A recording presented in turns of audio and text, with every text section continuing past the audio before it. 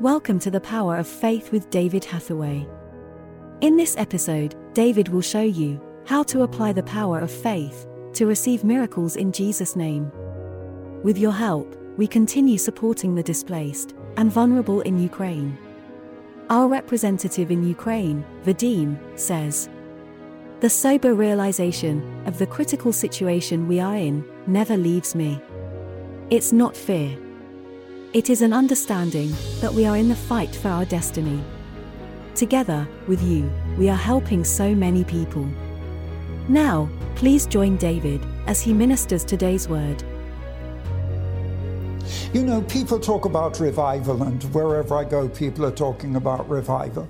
And yes, I've seen revival. I've seen powerful Holy Ghost revival in Russia, in Ukraine, in Bulgaria, in Hungary. But that revival changed the nation. Until in Moscow 6 years ago, a person who is a personal advisor to Putin actually said to me, "David, only your preaching of the gospel 30 years ago saved Russia from chaos." He said it publicly.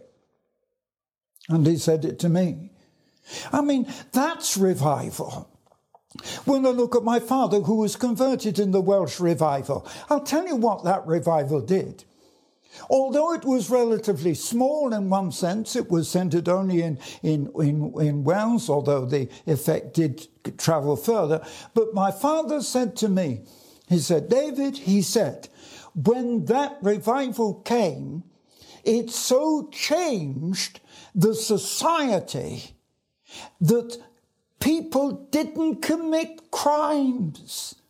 And there actually came a time when the magistrate sitting in the court for a whole week had not one single crime, not drunkenness, not theft, not stealing, nothing.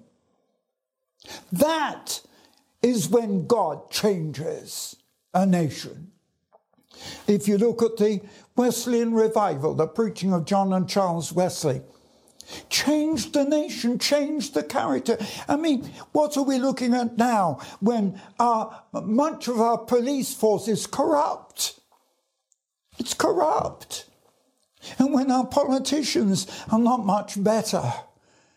What is happening? I'll tell you, this nation has turned away from God and has rejected the truth, the honesty, and the power of God and the authority of the Bible.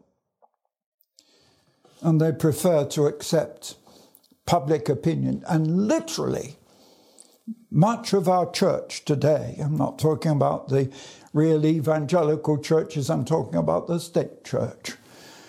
Unfortunately, it has to accept public opinion rather than the Word of God. Where are we? Now do you understand? I come back to chapter 2. I urge then that requests, prayers and intercession and thanksgiving be made for everyone, for those in authority, whether they're kings or governors. Why? Because God our Saviour wants all men to be saved and come to a knowledge of the truth. Oh, that God would bring this nation back to the truth. I despair because what we need is old-fashioned preachers. You know, when I was a boy at school, I think back, 16 years old, I suppose, when this particular thing happened, I must admit I was a hellfire preacher, because I told those boys that there's only one place when you die. You go either to hell or heaven. And the only difference is that the only way out of hell is to receive Christ and salvation and forgiveness. Oh, that God would give us preachers who'd preach the truth. And I feel almost as if I've got to come back to England. I can't yet because I haven't finished the job that called me to do, which at the moment is still in Ukraine and Central Asia and parts of Europe. But oh, that God would raise up preachers who would follow the instructions of Paul when he says, yes, in chapter 3, it's a trustworthy saying, if anyone sets a heart on being an overseer, a leader in the church, he must be above reproach. I'm not dealing with chapter 3. I'll let you read that. But I'm dealing with chapter 2 and chapter 4. It's time that we call this nation to pray for not some little revival that's simply a bit of excitement in a corner of the church, but for an awakening, a spiritual awakening will turn a nation back to God. Just as, oh yes, in the Victorian age, I think the nation was probably more corrupt than it is now. What saved it? The preaching of the gospel. God has done it in the past. Oh, that God would raise up men that preach in boldness and preach the truth. Yeah, I've been put in prison for preaching and for, as you know, the Bibles. I don't want to have to go back to prison, but I sometimes think that I'm going to actually stand in Britain on the truth of God's word and pay the price, whatever it is. And I urge you, Paul has said, Paul has told you what to do, and I urge preachers to read this epistle. All his life, David Hathaway has been believing, searching, seeking for more of God's power, more of the Holy Spirit. In his book, A Faith Beyond, David shows how to make faith work. David believes that none of us fully comprehend how great our God is, or the limitless extent of his power here on earth.